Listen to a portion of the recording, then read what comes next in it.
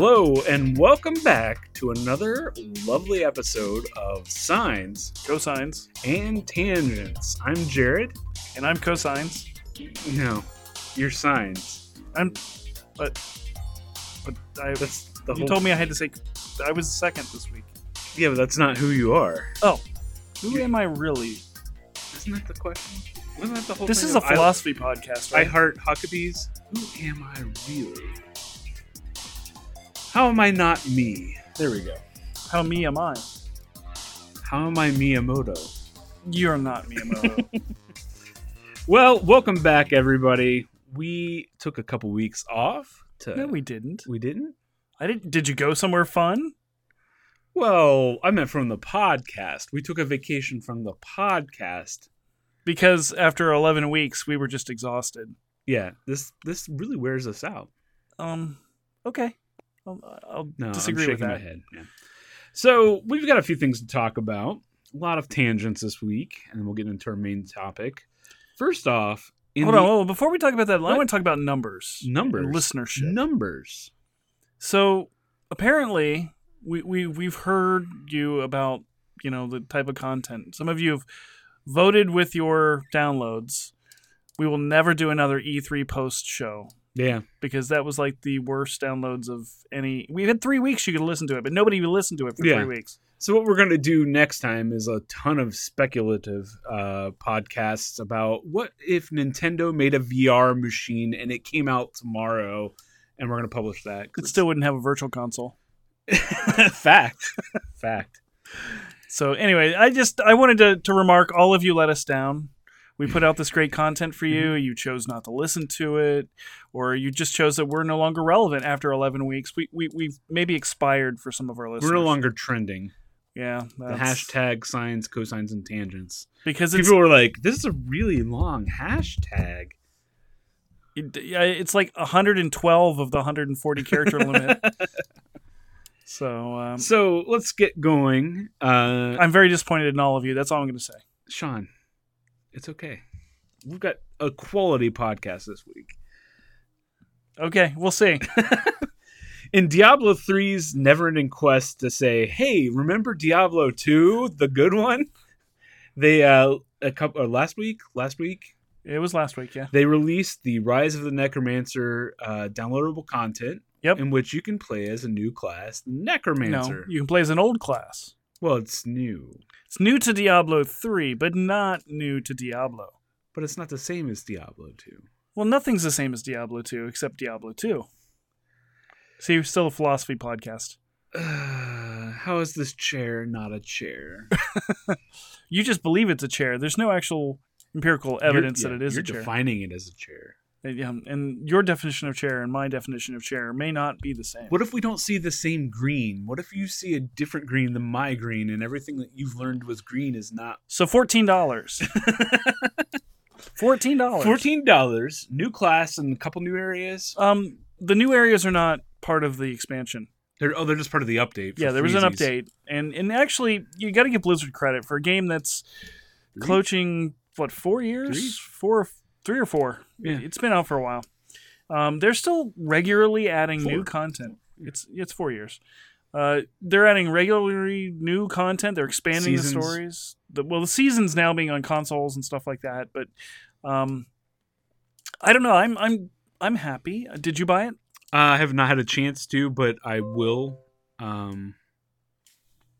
Sean just got a sports update. The sports ball team did sports. No, Windows Defender says my laptop is safe. Update, Sean. It's very important that you update. Okay.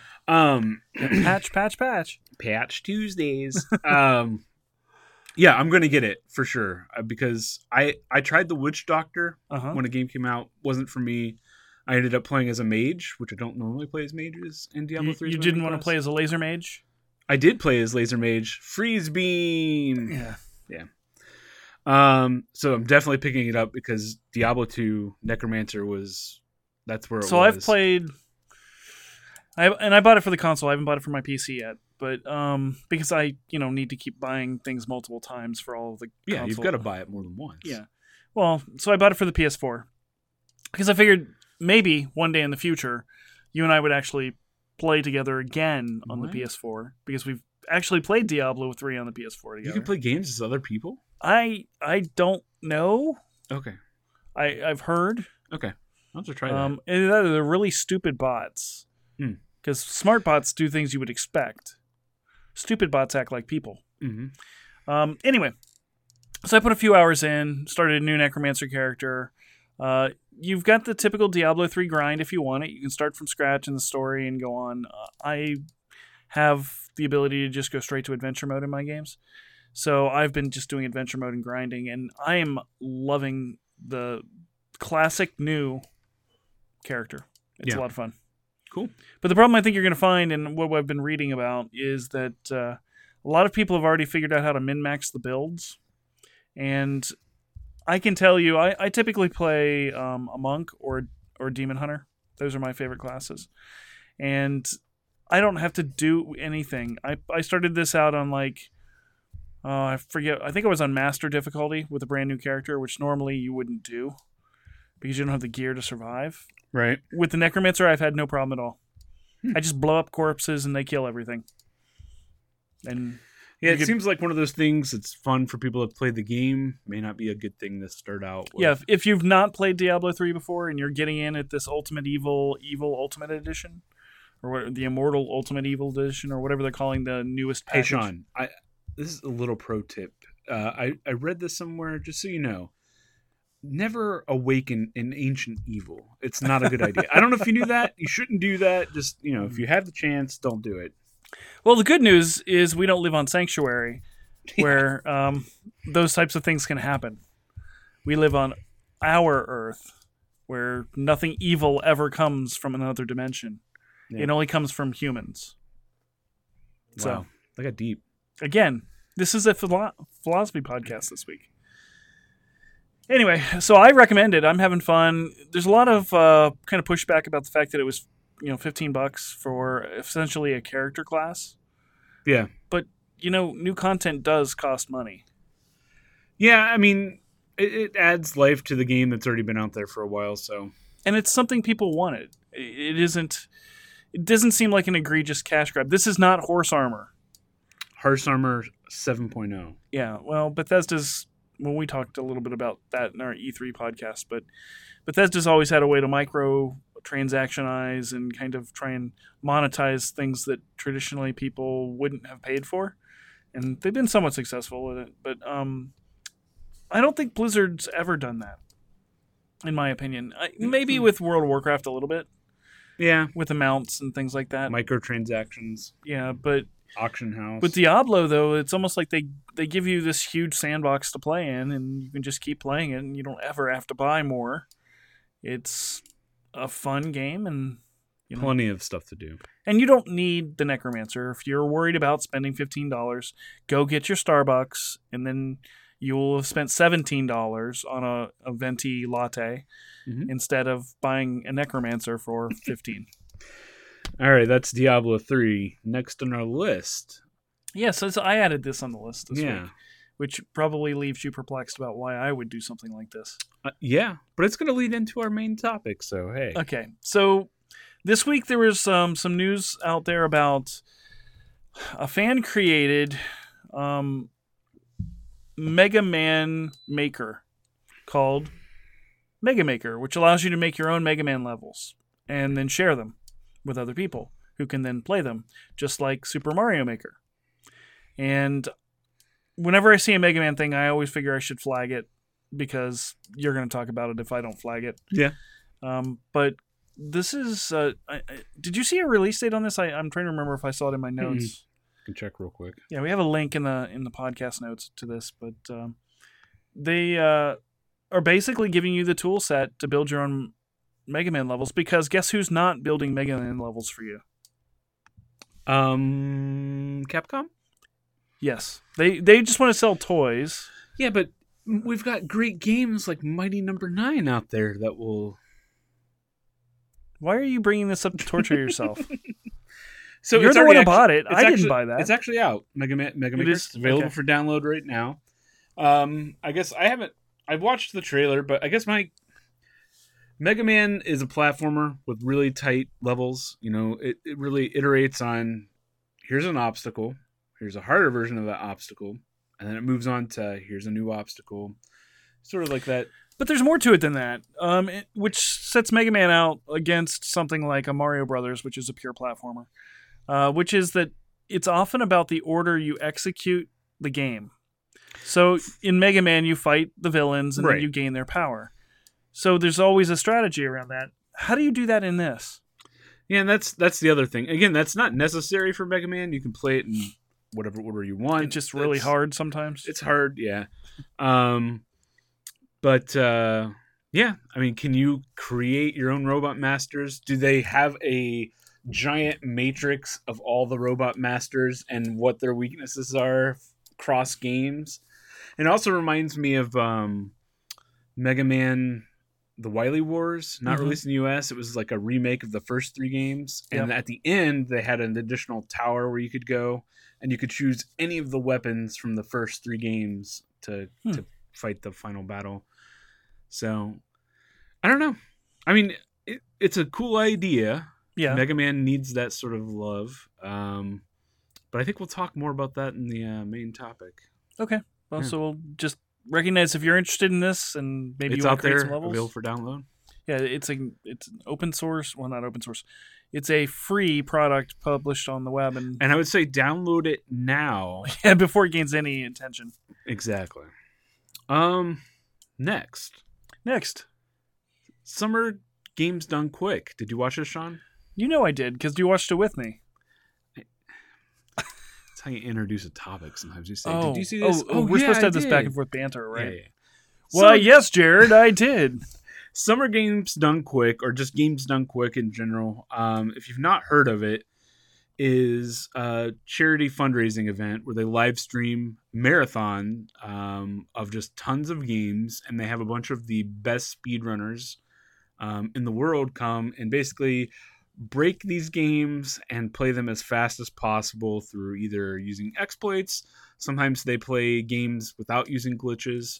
But let's talk about something else here. This is a live streaming event for video games that raised $1.7 million for Doctors Without Borders. That's the power of gaming. Yeah. Gamers may not leave their basements, if you trust the stereotype, but apparently they have a lot of money to throw around when they watch people on the internet play video games. Yeah. And I'm not a huge fan of speedrunners. I get the strategy, and I understand why people enjoy it. And this is the first one I actually sat down and really watched. I've known about this for a few years. And we were together last weekend for a little while, and kind of just both of us exhausted from other things that were going on, which led to us not recording a podcast. And we sat there and we watched we watched Super Mario Brothers 1, 2, and 3, and then Lost Levels, and it was a relay race where they had an individual runner for each of those games, and it was to get through all 5. Yeah, all the way up to Super Mario World. Yeah. And it was interesting to see how that kind of played out, and there was a head-to-head competition between 3 teams. And then we watched a what was it? Super Metroid, and there was 2 Metroid. Metroid Fusion. There was Fusion, and then there was Super Metroid after that. And these were Saturday evening, right into the late hours, early morning of Sunday. And then, I don't know about you, because I'd left and gone home and I started watching some more of this, but somebody did a Final Fantasy VII speed run overnight. And yeah, they always do those really long ones overnight. And it was probably a minimum of like 6 hours or something. Yeah, it was 7 hours, and there were 3 people. And they got all the way through Final Fantasy VII, which is a 3-disc, like 200-hour game in like 6 hours. Yeah. But so this is interesting to see how people understand these games so well, and I guess in most cases, accidental glitches that are introduced in programming, because game designers and game testers and QA people don't try and break the games the way the speedrunners do. It's like shortly, and we talked about this a few episodes back, Breath of the Wild came out, and there was somebody who'd figured out how to get to the end boss fight in like 35 minutes on a game that was meant to take you hundreds of hours.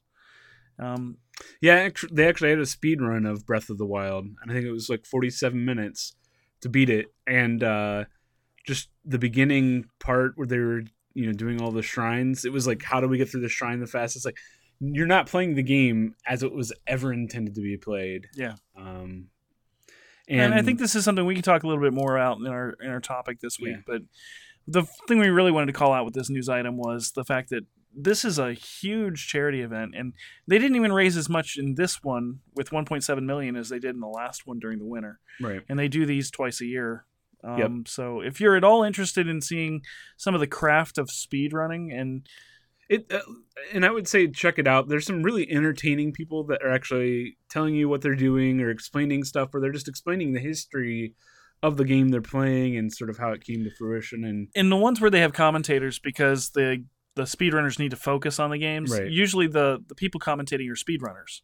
So they can explain to you what the technique this person's doing and why they do it at this point, and things like pixel locks and frames, and it's when you cool. See your favorite games or favorite nostalgic games, and you're like, oh man, it took me so long to beat that, and you see them like just warp to the end using some sort of you're just like, what? Yeah, or they, in Super Mario they're using the cape and they just fly through the entire level, and you're like, I never thought about doing that. Why would you do that? And there's just game after game after game. It's not just the Mario games. I mean, they play a lot of Nintendo. They play a lot of they play modern games. They play retro games. They play games that were never released in the US. I was exposed to a couple through Games Done Quick. Pepsi Man. I don't know if we've talked about it on this show. That was the whole reason you got a new laptop, was to play Pepsi Man.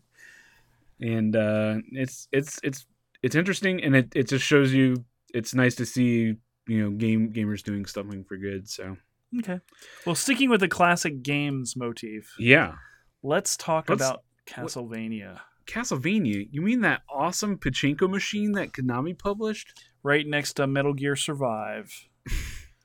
Castlevania, one of the longest running series in video gaming. Yes. Finally got an animated version written by Warren Ellis and produced by Adi Shankar, who basically Adi Shankar and Warren Ellis put some of this dialogue online like gotta be 3 or 4 years ago, where they said they wanted to make a Castlevania series. Rated R Castlevania series. And it is absolutely rated R. This is not a children's show. It's about vampires and demons and stuff, so not exactly family fare. I don't know. You said you've watched. So there's 4 episodes. Half. Yeah. You watched about half of them. A lot of the feedback people have been getting, and I don't like to get into sticky subjects on the podcast. We like to generally keep things pretty light, because we're talking about video games. It's not the end of the world.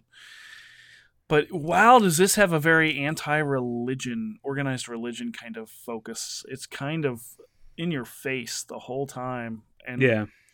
So that's another content warning, probably. If you're really, really devoutly Christian, you normally don't get offended by things that attack Christianity, this has some lines and some things in there that may not make you very happy.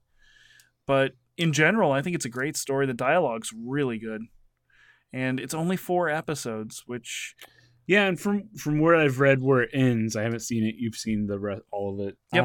I binged it in 2 hours. I mean, it almost leads into what they're doing next, and it kind of makes you want to see more. Also, it's supposed to be an adaptation of Dracula's Curse. Which was the 3rd one, which was a prequel to the original Castlevania. And it is. It's pretty close to the concepts of that, and it introduces, Siri's favorite character, Alucard, and Trevor Belmont. Dracula spelled backwards. The son of Dracula. Yeah. And so they do at the. I'm not going to spoil it, but they introduce the series' basic characters. They set up the premise. Grant in it? What? Is Grant in it? Not yet. Okay. That's what I was hoping. There's a lot of discussion about when Grant is going to be in it. Okay. Because they haven't gotten to Dracula's castle, so Grant couldn't be in this part. Right. Because and for those of you who are Castlevania fans, and if you've played Dracula's Curse, Grant plays an interesting role. And he's a captive in Dracula's castle, and he's a cursed character who becomes part of the party. He's a thief.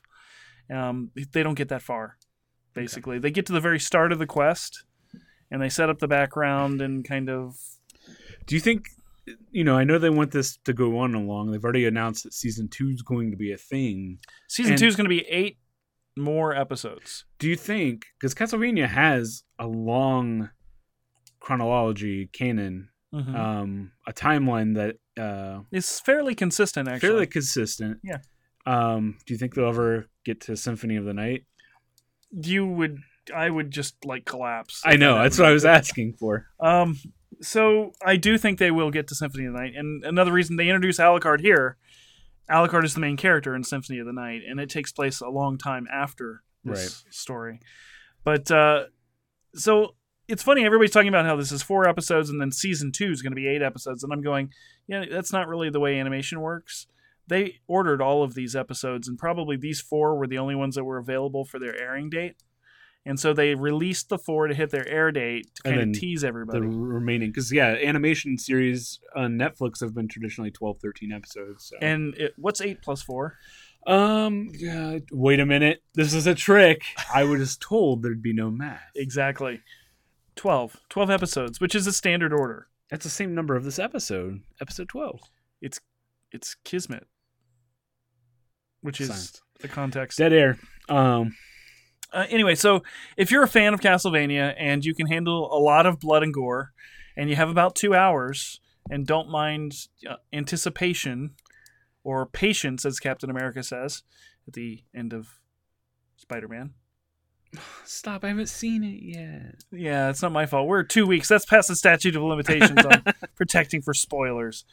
No, and then come on, that's a post-credit scene that has nothing to do with the movie.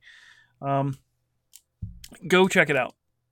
And if you're not a Netflix viewer, you should subscribe to Netflix, who should be giving us ad revenue every time we talk about this. Netflix is a great place to watch your favorite TV shows and new original content. Actually, not so great place for TV shows anymore. Okay, stop. Because they're only doing original content. Oh my gosh, Sean. All the TV shows have moved over to Hulu. Like Futurama is now exclusive on Hulu. Sean ruins everything. My Name Is Not Adam. That is a great show. That's on Spike. That's a great show. Moving on. So we talked a few episodes back about how it was rumored that Nintendo was doing a little sequel to the NES Classic called the Super NES Classic. Well, sure enough, here it is with less games. It's got 22 games. Well, they're bigger. But here's the thing. They're twice the bits. It is twice the bits. It's got a really good lineup of games. You've gotten Secret of Mana, Final Fantasy 3, great RPGs, no Chrono Trigger. Undisputably one of the best RPGs of all time. Undisputably? Undisputably. You mean indisputably? Indisputably. Did I say it? No. Anyhow, let's talk about the real thing. Now, the thing that made Jared kind of pass out when he read it. I literally did almost pass out.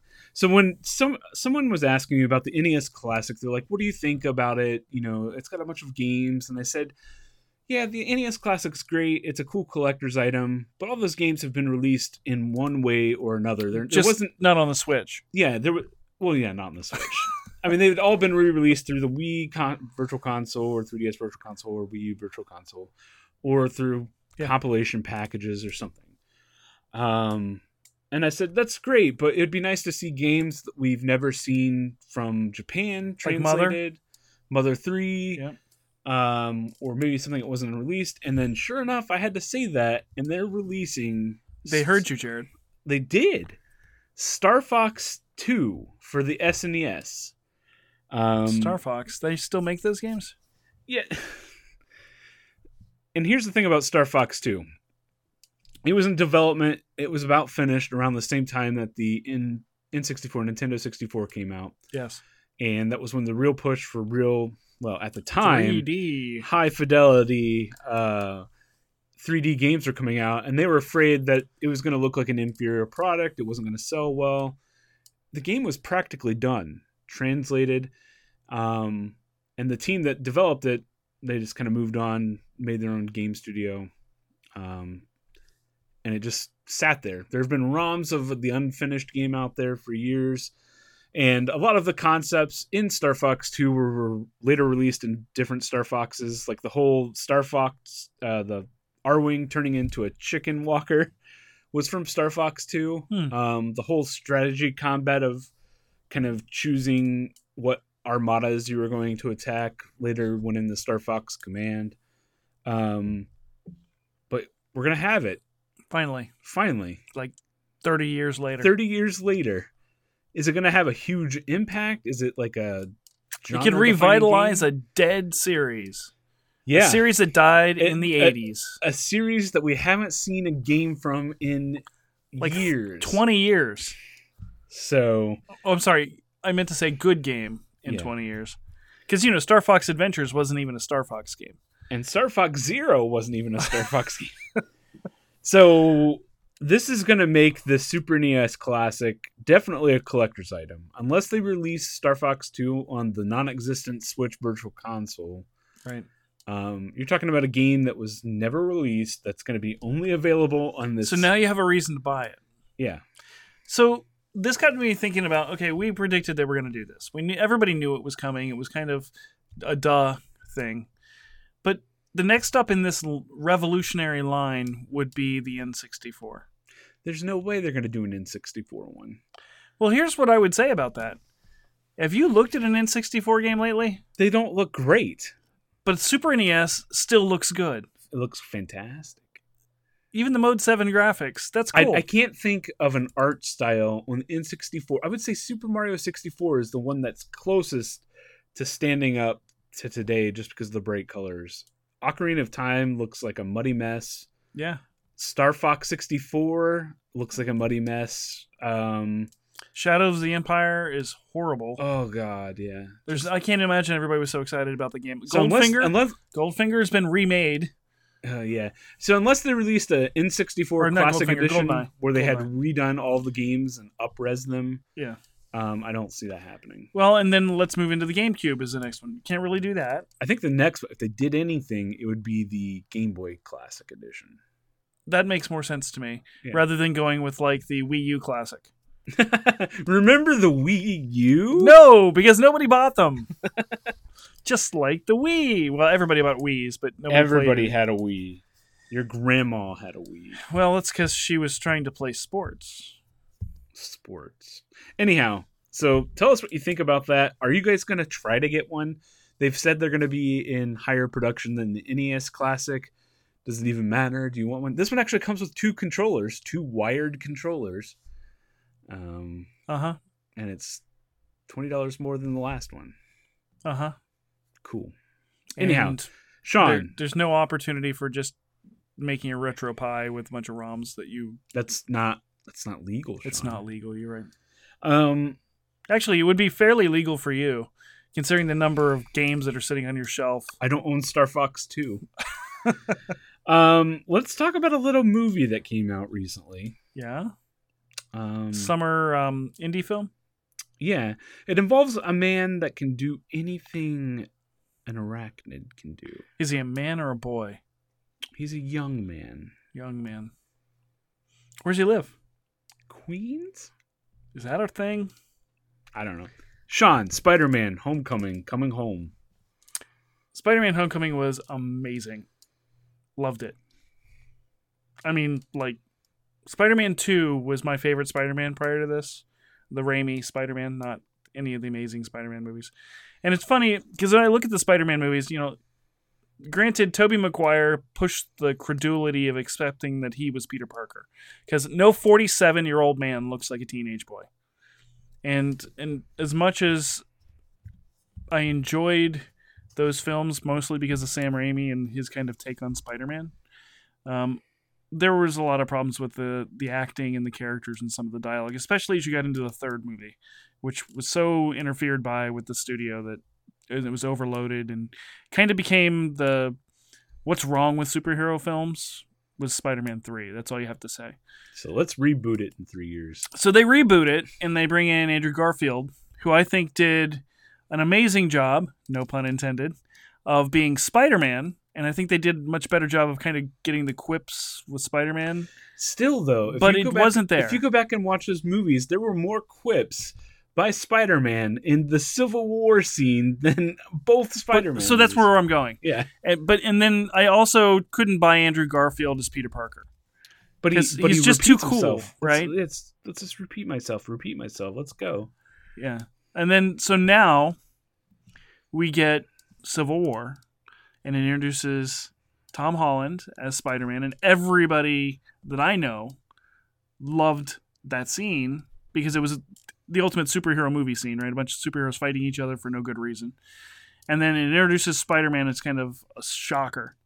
Well, Homecoming picks up before and after that scene. It shows kind of the journey of Peter to Germany and then goes into his own story. And it's kind of one thing that they didn't do here, not a retelling of his origin in the traditional sense. So there's no Uncle Ben scene. There's no with great power comes great responsibility line uttered by an ancient guy who's married to a hot young Italian chick, which Marissa Tomei as Aunt May, it makes me feel old. Because she's an amazingly attractive woman and way too young to be playing Aunt May. But if you look at her chronological age and his, it actually makes perfect sense. Aunt May shouldn't be in her 80s. And every movie series has made Aunt May younger, by the way. Because Sally Field was Aunt May in the Amazing series. Anyway, before I digress into hot Aunt May, so septuagenarian sex or whatever,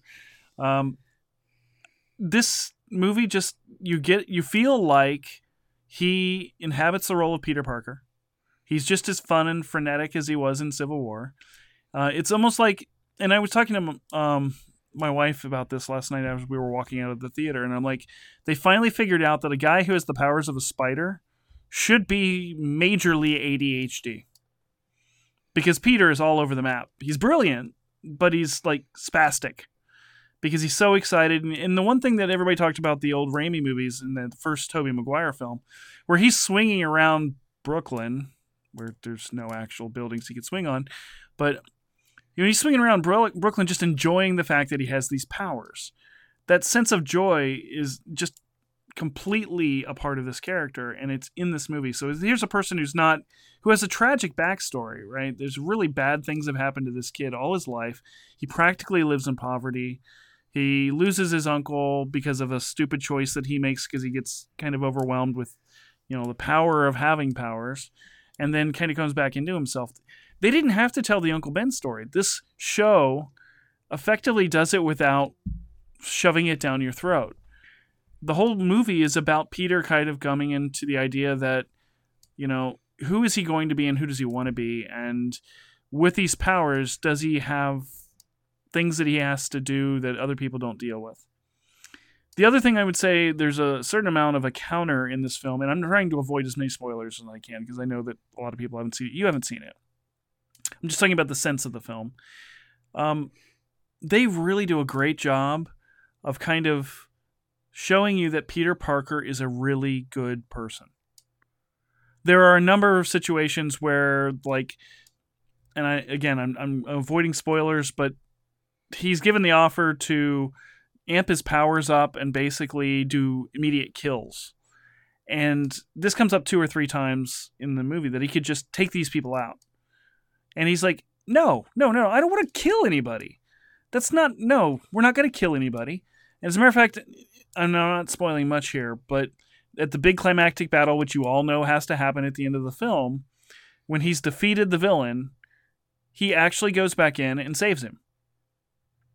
I mean, he could have he's beaten badly, but he survives and he finally overcomes his adversary. And the adversary is unconscious and very likely would die if he was left there. And you see Peter Parker walk over and, basically struggle to free the villain and carry him off the battlefield, which results in a villain in a Marvel movie who didn't die. Another great thing. Why do superhero movies always insist on killing off their villains? Just Marvel. It seems like DC does it too. DC does it too. Hey, Zod? Zod? Oh, don't get me started about Zod. So one of the things I was reading online about this was not only do they kind of get away with the Uncle Ben origin story, is now you have Peter Parker who's grown up in the world of the Avengers, of the MCU. So his aspirations, his desires, what he wants to be are relatable because you've seen what he's seen. You get that. So and they do a great job of really making you feel like this is something that you would do if you lived in the Marvel Cinematic Universe. So there are, other than, we all know Iron Man's in this film, right? And Tony Stark is a big character in the film, in the story, and kind of the development of Peter Parker. But there's other members of the Avengers that show up in the movie. And you just get the sense that they're in the film. Now, I will spoil one scene, which I laughed for like 10 minutes when this came on. So this is a movie set in high school. It really is. It's almost like a John Hughes movie. And there's some I've seen a lot of correlation. They're saying it's a superhero John Hughes. Well, and they walk into the dance and they're playing 80s music. And I just looked over at my wife and I'm like, that's because of the John Hughes thing. And she's like, yeah, I guess it is. But there was one line. So they're sitting in the gym and they're watching a presentation about the President's Physical Fitness Council, which is as an American teenager, I think most of us remember some version of that, right, in high school. And the gym teacher's like, here, watch this thing, blah, blah, blah. And it's Captain America talking about the importance of physical fitness. And the gym teacher at the end goes, well, I guess he's kind of a war criminal now, but you still got to watch it. And I was just like, there are little lines, throwaway lines like that through this whole film. The sense of humor is just really, really omnipresent. And it does a great job paying homage to the history of Peter Parker as a high school student. So there's not some of the traditional things we've seen in the other movies here. He's in high school. He's a sophomore in high school. He's going through the things. He's not just graduating and going off to college. No, and he's in high school the whole time. Yeah. And he's just, it's a lot of fun. And I highly recommend it. Oh, and by the way, it made like $250 zillion in its opening weekend. And that was the international plus the U.S. box office. So do you think Spider-Man's going to stay in the MCU? Oh, yeah. Oh, yeah. I think everybody's happy with this arrangement right now, especially, and I think this is a movie that's got legs. It's not going to fade. And Marvel's done really good this year. Guardians of the Galaxy Volume 2 was just so much fun to watch. They're moving away. They're kind of the counter to the dark DC and universe. serious, yeah. Which Wonder Woman wasn't completely dark and serious, but it had its kind of gravitas. Yeah. And we have seen early hints that Justice League may be a little bit lighter, but it's still, it's the Avengers, right? Well, even if you look at the trailer, it's just visibly dark. It's just like, hey, let's turn down the exposure setting. Yeah, everything's a little more saturated than it needs to be, so it's gray and dark. Well, I hope to check that out soon, Sean. Yeah, maybe one of these days you'll go to these things we call movies. Oh, I saw it in 3D, by the way. The action was good in 3D, but I think it probably would be better in 2D. It was a little blurry. All right. There you go. 2D Spider-Man. Go see it. A couple more tangents before we get into our main topic. Nintendo is ending production of the... Hold on. Let's get this straight. The new Nintendo 3DS in Japan. And that's the smaller new Nintendo 3DS is ending. The big new Nintendo 3DS, the XL, is still in production. And so is the new Nintendo 2DS 3D XLL. But question here is it on its way out? Is this the beginning of Switchland? Switch is the one place. They've said they're going to support the 3DS until the end of 2018. So yes. So and that came out in what, 2013? I think it was. Yeah, that sounds about right. So it's going on. The 3DS? No, it's older than that. No, 2011. Yeah. It came out the year before the Wii U. Yeah. So it's going to have like a 7-year life cycle for a handheld. That's insane. I don't know. Do we care? I'm just kind of, Nintendo's not saying it. They're not saying, oh, the Switch is where we're going. Hey, they also didn't say they were going to stop producing the NES Classic or the Game Boy Advance. Until they did. Until they just said, we've ended production. So take that what you will. Lastly, on the tangent list, Sean didn't know about this, but we played the trailer for him earlier. There's a new ToeJam and Earl game coming out, I think, in August. Yes. And it looks awesome. It looks like the original ToeJam and Earl has been updated. I'm just wondering if this will be on the new Sega Genesis Classic.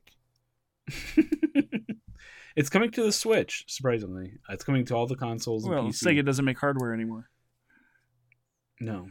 So. But Atari is. You didn't hear that? Yeah, I did. Yeah. Atari's not a thing. So, looks good. Looks like classic ToeJam and Earl action. Yeah, there's no Panic on Funkatrunk here. No 2D platforming. Some of you listeners may not remember ToeJam and Earl. It was a Sega Genesis game.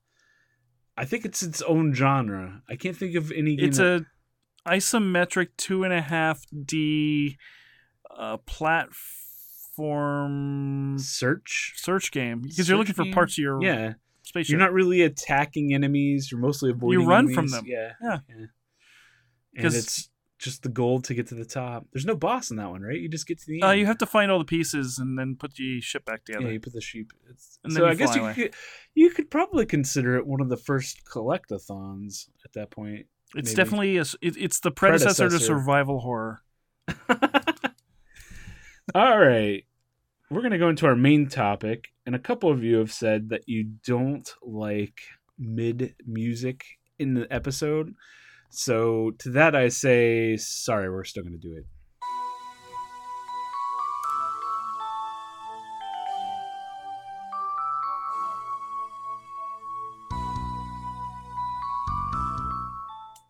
So, Sean. Who said that? I want to know.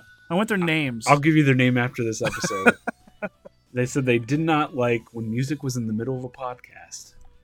It's called an audio break. It's meant to separate and give a palate cleanse before you move on to your main topic, by the way. It's a technique that's been used in radio for years. Well, I guess radio's dead, so... Okay, anyway. Anyhow, today's main topic, I wanted to talk about... We kind of talked about it with Mega Man Maker and Games Done Quick. I wanted to talk about hacks, fan games, and exploits. Sort of, when the fans take control of games... Is it a good thing? Can it be done for good? Or is it just a weird life of its own after a game's published? So is this the philosophical art question of who owns the art, the artist or the viewer? I don't want to get into that discussion. Maybe we can. Because, I mean, obviously, once games get in the hands of other people, just like art or movies, but they're violating the intent of the publisher and the copyright holder by doing many of these things. Right, absolutely. So there's an interesting legality question here if you're looking at strictly a commercial aspect of this. Right. Is fan-created content worth it? I mean, if it... So whose perspective do you want to take on this? Oh, you want me to choose a... I'll take one, you take the other. I'm going to take the perspective of... I only find it fun 1% of the time. 99% of the time, it's boring. It's a waste of time. So you're saying that the problem isn't that these things are available or that fans are doing it. You're saying the problem is that most fans don't do it well. Exactly. And in general, isn't that because most fans aren't game designers? Absolutely. I would also challenge you as somebody who studied game design. Hey, I actually have academic credentials here. No, I don't, because I didn't pay the extra $37,000 to get a piece of paper. But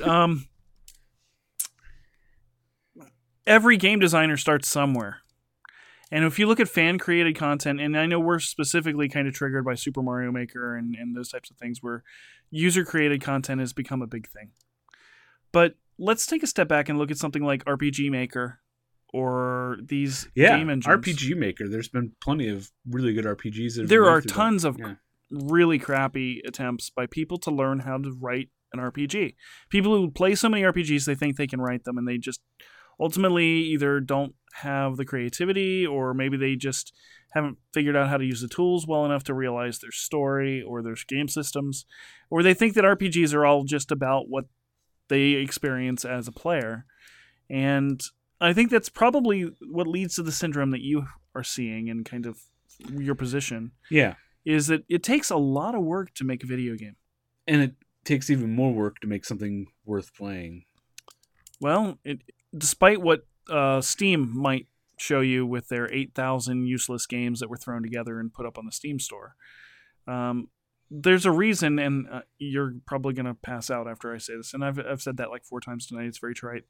But there's a reason people like Nintendo curate their libraries the way that they do now. They didn't used to. The original NES was very much about how much do you pay me to get a game licensed and put out on my console.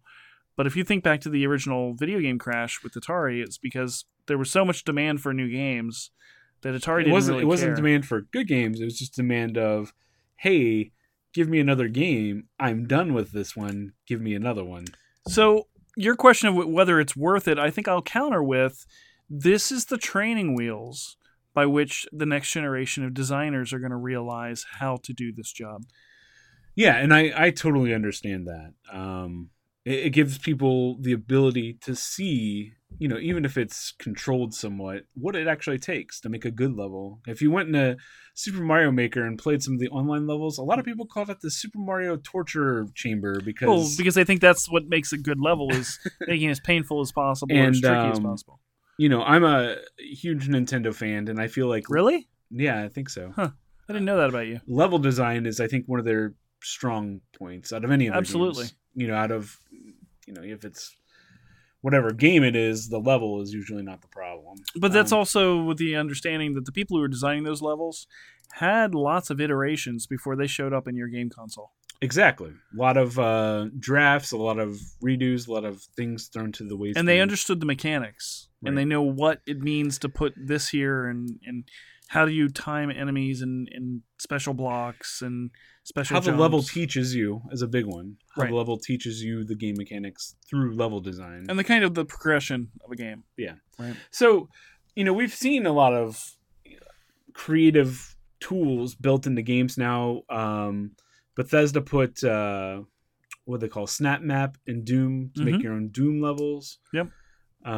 We've seen Bethesda also do the mod integrations to consoles where people can develop their mods. They're making a whole marketplace, and Sean knows how he feels about that. Yes, Sean does know how he feels about that. We've seen other things where another thing that we see a lot of are fan games. And I would separate fan games from, they're all related, but fan games are sort of like, what if? They're the sort of what if scenarios that they're playing in the universe with some of the same tools. They have a respect for the games, and often you'll see they have really good level design. And actually, I didn't put it on here, but I'll lead into another thing here. One I had on here was Mega Man vs. Street Fighter. It was released a few years ago. Totally fan-made game. Capcom had nothing to do with it. Capcom saw it, and they said, hey, we'll help publish this. We like this enough. It pays respect to our IP enough that we don't feel like you're messing with it, and we support it, and we want to put it out there. And we could make money off of it. And ideally, we could make money off of that. Again, we come back to that core concept. Video games are not a charity. They are commercial products. Exactly. We've seen other things like that with, what was it? Super Mario Crossover. I love Super Mario Crossover. That's one of the ones where I would say it's just neat because it's like, hey, it's Super Mario Brothers, but hey, you can play as Samus. You can blast a Goomba in the face with an ice beam. And that's where you get into ROM hacks rather than an actual game, right? Where somebody has hacked in, Link into Super Mario Brothers, right? And does it make it a challenging game? Is it a balanced game? Absolutely not, but it's still fun. Yeah, the ability to blow up the Goombas actually plays counter to what you want to have happen in the game in some levels. Right? There's some levels you can't get through unless you exploit the enemies the way Mario would exploit them. Right. So, again, taking somebody from a completely different game with completely different capabilities and putting them into... It's an interesting combination, but it doesn't always make for a good game. Right. In August, Sega is releasing Sonic Mania. Yes. It's a return to 2D Sonic, and we talked about the Sonic cycle before. But here's the thing about Sonic Mania. It's not made by anybody from Sonic Team or Sega. It's made by a conglomeration of 3 individuals that did fan ROM hack games of the original Genesis games. Mm-hmm. And they're making a completely new game, sort of remixed levels. And I will say I'm on the Sonic hype schedule again because it looks really good. It looks like they took what made Sonic good at the time. And this kind of goes back to, there's been some fan-made Castlevania games. There's been some fan-made Metroid games. Oh, that's another thing we should talk about, but go ahead. But so you've got these fans who really understand, and we go back to the speedrunners, right? Speedrunners disassemble a game to figure out how to get through it fastest and exploit it.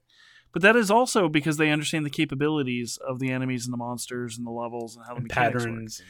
So if you get those sort of fans creating new levels, you're likely to get a fairly good result.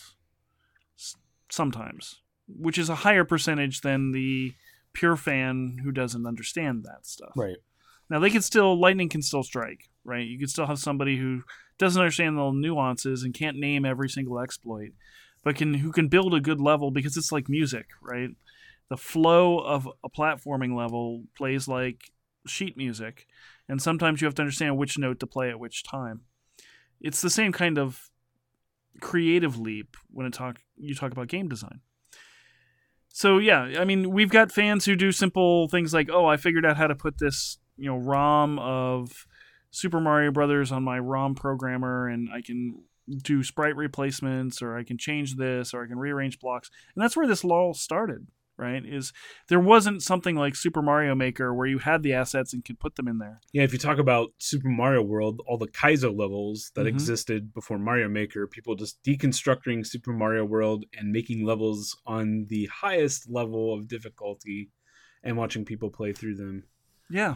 And knowing that if they use certain exploit techniques and they knew how the frame locks worked and everything like that, they could float through a level and exploit, hit frames. And again, this all came out when you're watching like games done quick. But it's interesting to see that there's different reasons that people do this. So there's the competitive kind of speed run kind of challenge. I want to have, cred for creating the hardest level ever made for Super Mario Maker. And then I want to see who can beat it. And if I make the hardest level that is beatable, then I get some credit for making the level, you get credit for beating my level, and everybody wins. That's the competitive element. But there's also the fan element, which is the acknowledgement that maybe the publisher has moved on from that style of that game. They don't usually abandon a lot of the big franchises. It's almost like people have been asking Nintendo for over a decade to make another 2D Metroid. Yeah. And fans went out and did it with AM2R, another Metroid 2 remake is what it stands for, but a really well done Metroid 2 remake, and sure enough, Nintendo. Well, Nintendo very aggressively, they aggressively protect their intellectual property, and Bethesda does too, actually. So if you were to take and you weren't unofficially licensed, I remember I was doing an article for FileFront a few years ago, and I was doing a series of traditional RPG, pen and paper RPG conversions of video game stuff. And I had this idea for an article series, and I reached out to Pete Hines at Bethesda, and I said, "Hey Pete, I'm thinking about kind of talking about how would you run a D&D game or a science fiction game using the trappings of Fallout or Skyrim." And it wasn't Skyrim, I think it was Oblivion at the time. But I said, Elder Scrolls or Fallout universe. And he said, well, I think that would be interesting. You can't do that. And I said, well, it would be a fan creation. I'm not claiming any copyright. It would be published out there. He goes, no, we have to defend our copyright. You cannot do that. Our lawyers will come after you. And he was saying this as a friend. He wasn't threatening me. Right. Because I reached out as somebody who had conversations with him and a member of the press. And that often is the side of the creators compared to the side of the business. Right. The business is going to hold on to their assets. And he's like, yeah, we've had a number of people actually approach us about this. And, we've actually pursued some fan creators for, infringing on our intellectual property. And he's like, it's not worth it. If you want to do something that's like it, but not easily attributable, more power to you, but you can't make any direct claims on our stuff. And I actually had that same conversation a few more times with a few different publishers and creators, because I was like, but this is free publicity, from my perspective, and the perspective as a creative person having this conversation as a fan of their properties. I'm like, but it can only help you. And their view is, well, yeah, that may be true, but it also introduces obligation and liability from a legal perspective. Right. And if we don't, in U.S. copyright court, and this is something that nobody wants to talk about because it's boring, right? Unless you're a lawyer, copyright lawyer. If they don't aggressively protect their intellectual property, It weakens the foundation of their ownership. Right. And I mean, this is a different parallel, but, if, let's say the character of Samus, let's say for some reason a group decides to use her as a mascot or something, and there's some controversy with that group, that diminishes that property at that point. It's going to be... Well, and we're also seeing a lot of the situation where most of these creators and these publishers and these studios, again, these businesses, want to control the message around their content. And so where it gets weird is this whole... We talked about video games being hard to make and people kind of experimenting with the game creation, and sometimes there's good results and sometimes there's bad. There's a parallel to that. One that's, I wouldn't say near and dear to my heart. It's kind of something I have a very visceral reaction to when I read about it, which is the fan fiction community. And so you have all these people who want to tell a story. They don't necessarily all want to be authors. Who want to tell new stories about their favorite characters in certain situations. And those can often go very strange places. And the problem is that you can't really stop people from writing a short story on the internet and just publishing it someplace. But once you find out as a content creator or a content owner, intellectual property owner, that somebody is exploiting your content in a way that definitely doesn't fit with your brand or could damage your brand, then you have to attack a fan. And that's bad, right? You don't want your fan base to see you as aggressively attacking them. Nintendo's put itself in this situation more than once. They're still putting themselves in that way every day, especially with their YouTube policies. Well, the YouTube policy, the Twitch policy for a while. Yeah. We see this struggle between the content creator or property owner and the fans wanting to experience and share their experiences and talk about their experiences and create derivative. And again, I'm not a lawyer, and there are specific legal terms about work product that's derived from an intellectual property and all of that. And I don't want to dive into that because I'm sure somebody out there might hear this and tell me I'm completely off base. But at the root of it is they have to protect their property because it makes them money. And if they don't, they may want to work with the fans, but something like Super Mario Maker is an example of where they recognize here's a toolbox that we can put you in where it still benefits us. We can still control the content. We reserve the right to remove things that are offensive.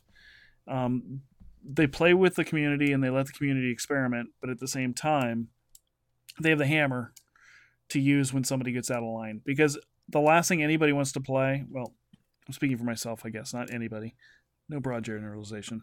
The last thing I want to play is Super Mario Penis, where somebody just designs penis levels in Super Mario and says, I'm 12, go run through this. But Nintendo, being a very family-friendly, they have no interest in seeing their property used that way. But on that argument, or that point that you're making, it takes resources and time and money to then control that environment. Yeah. Well, and we've seen this with mods. Right, so if you think back and BioWare always gets beat up when I bring this up, but if you go back to Neverwinter Nights and the sequel to that, and some of those types of games where they purposely made the games for the community to be able to make mods, they released their mod tools. With The Witcher was another game where they released the mod tools. Doom, like you said, the Snap Map. They want the community to experiment because that's where their next level of talent for some cases. Well, and if you talk about MOBAs, those were completely derived out of mods of RTSs. Yeah. And involved in a completely new genre that has basically supplanted its original genre. Right. I mean, very few people really are talking about StarCraft as a competitive... Well, as a competitive game is one thing, but the RTS genre has kind of faded, but the MOBA has just become huge. Right. Though I kind of hope it's fading because I'm kind of tired of it myself. But it's interesting when you see that, and this kind of comes back to the creative element again. And I know this was your topic, and I've been talking a lot on this one. Hey, it's fine. Once you release a work product out into the world, a creative endeavor, people feel if you do a good job, or even a poor job, but somebody out there is going to connect with it. People feel connected to these things and they want to add or experience them, and then they want their view to be experienced. And I think that's the genesis of where a lot of this comes from. Pardon me. But it goes back to that philosophical question. Once you've created something, is it really yours anymore? Once the public begins to consume it and interact with it and internalizes it, and if somebody is driven from that connection to your creation to create something based on that, isn't that kind of what you're going for as a creator? You want your work to have an impact, to change someone, to... Right. But I think, a lot of artists have trouble with that, right? They want to have an impact. They want to change the world, so to speak. They kind of have an idea of how they want to change the world. It goes. That's just how we are. We like structure and patterns. And, when you talk to somebody or have a conversation with them, you always have an idea of how you want it to go. Mm-hmm. But as we know in life, I'm getting kind of deep here, but I told you this was a philosophy podcast. As you kind of, it never ends up the way that you thought it would ever happen. So have you ever heard stories of published famous authors sitting in on a literature critique of their work? Mm-mm. And where they'll be sitting in a college class, and this is, God, college literature classes are the worst. I'm sorry. But you have an author who writes a story, and it's about a guy who goes to the store and buys a newspaper. And he has an interchange with the guy at the desk, and where he buys the newspaper, and they talk about the weather, and then he gets his newspaper and he walks out.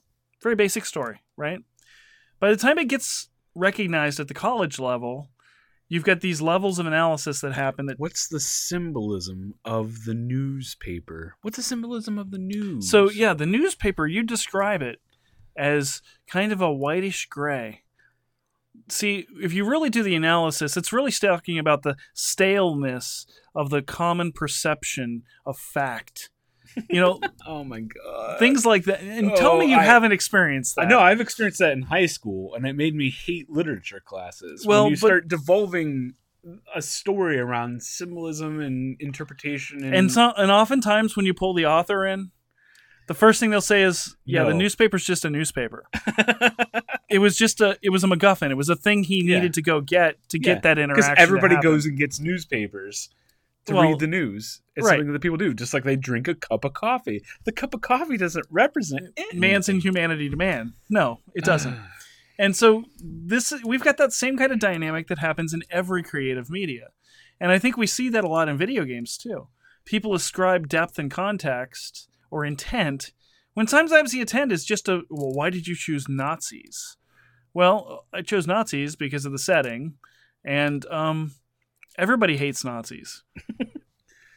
Well, it's not because I'm, saying that I'm not anti-fascist. Well, I am anti-fascist, but that wasn't the goal in the game. Yeah. And we have a lot of those kind of deep analyses going on in video games too. Over-analysis.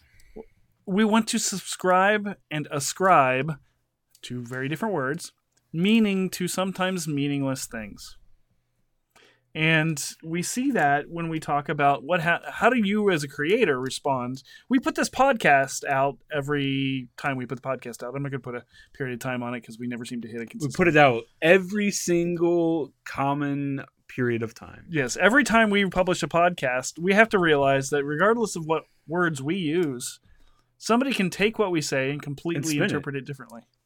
That happens in life. I mean, you will say something you don't mean to say something, and somebody will interpret it differently. And again, that's human interaction. Yeah.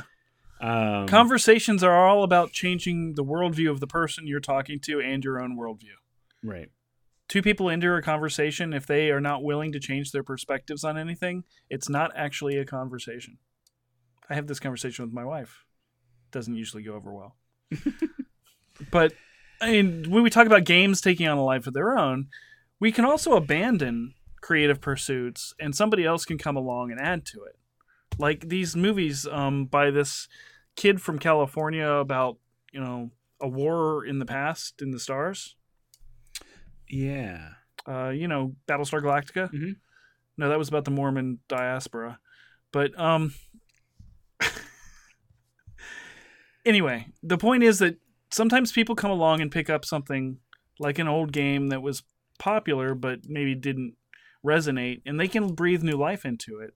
And if the creators allow, and the publishers in this case, again, commercial products, allow somebody to take that and expand, it can often lead to good things. But more often than not, your assessment of the results turn into a Mary Sue fan fiction novel. And we live that every day with the internet now. With the tools that we have available compared to the tools 10, 20 years ago, we can get You can publish your own novel for nothing. Somebody can take Mary Poppins and turn the trailer into a horror film, which is hilarious. Right? Now, was that ever the intent of the movie? No, absolutely not. Do the creators appreciate that? Maybe not. She's dead. Do they find the humor in that? I doubt she would find the humor in that. We're breathing life into that property. Yeah. It's what was Mary Poppins? Oh, it's this movie that's nothing like this trailer. But now I want to see it. We're in that remix culture, right? Yeah. If you sample somebody's music, do you own it? All this stuff doesn't matter. If somebody's doing something new with it, I do photography on the side. Mm-hmm. And in the early 2000s, there was a lot of concerns of in the internet, you can just take a picture and publish it somewhere. And really, it's not kosher to do. Right. You lose the copyright. It's copyright, right? Yeah. That's my photo. I took it. You don't have permission to move that somewhere and show somebody. And there was something called the Creative Commons that was released to kind of help legally mitigate these issues, where basically you could say, yes, I will allow you to publish this wherever you want with these certain guidelines. You can't use this for commercial use. I don't want you to remix this. And you have to attribute me. No matter what you do, you have to attribute me. And it's a really progressive look on copyright. Right. It's referencing the original creator. Say, like, here, go here. This is the original content, but this is my take on it. Or this is something I want to talk about this. But that's a licensing idea. It is. That is licensed. Again, we're back to contracts and legal. Again, it goes all back to legality. But I mean, just the idea of, we live in that culture where it's almost inevitable. Somebody's going to take something. Well, how many people do PowerPoint presentations by Googling some visual off the internet and then drop it in their PowerPoint? Oh my gosh. Yeah, when you explain that to somebody, it's like, you don't legally own this you can't do that. Or you need to cite or buy permissions to use this. You remember college, you need to cite your work. Yeah. You can't just say you've got to reference where you got this. And your work can't be a link to Google. No. But or Wikipedia. I don't know. We've kind of ranged broad and wide on this. This has gone not in the direction you probably intended. I didn't have a direction.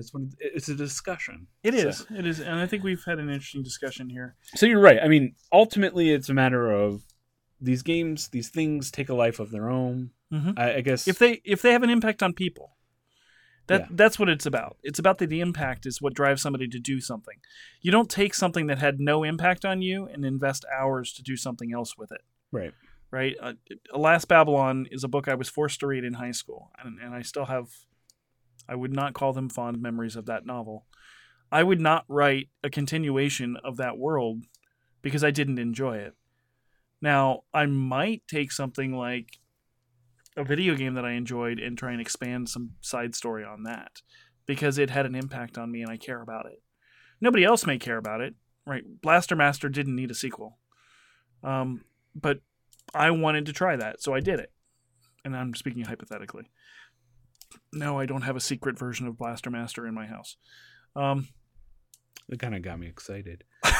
But again, it's about where we see these things happening is when somebody becomes passionate about it. Right.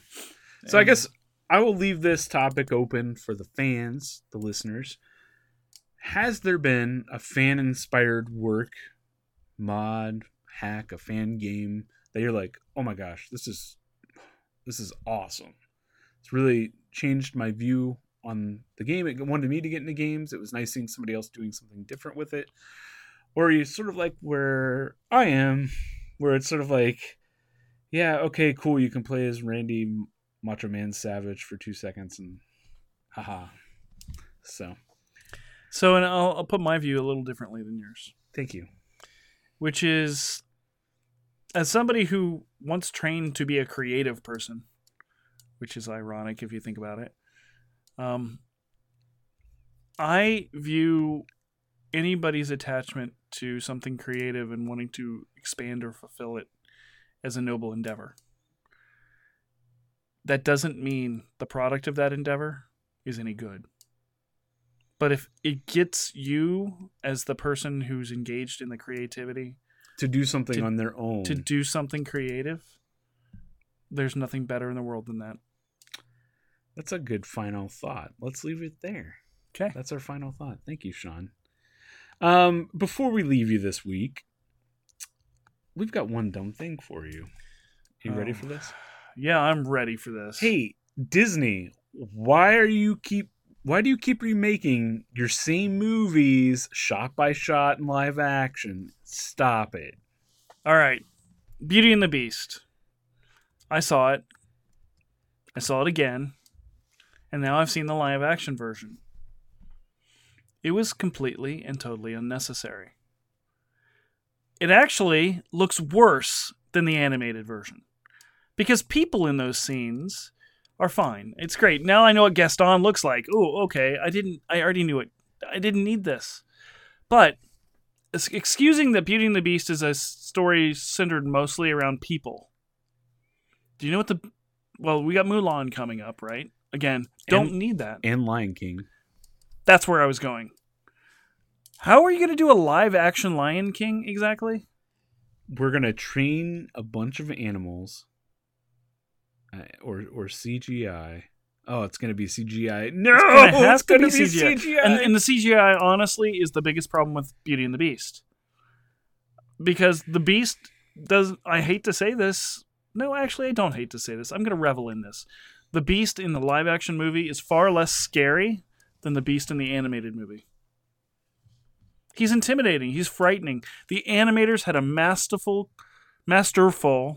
capability to make that animated character intimidating. The CGI in the new movie didn't impact me at all.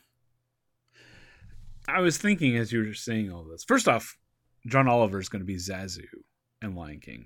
That would be worth it. Well, right there. You can't bring Rowan Atkinson back from the dead just for this.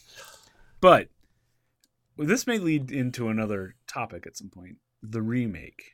I think we need to talk about remakes, actually. Because we're seeing a lot of remakes. If you look at... maybe a non-video game centric subject, if you look at NBC, they've done a bunch of musicals, remakes of Sound of Music and all this other stuff. Grease Live. Rocky Horror, which was Rocky Horrible. You're seeing a lot of different takes. This is another play off our nostalgia topic. Yeah. It keeps coming back, doesn't it? It does. Do we just live in a world that's living in its own past? And, I think I think we are. I have some very impolite ways of saying what I think's going on, but it's called creative circle jerk. Stop.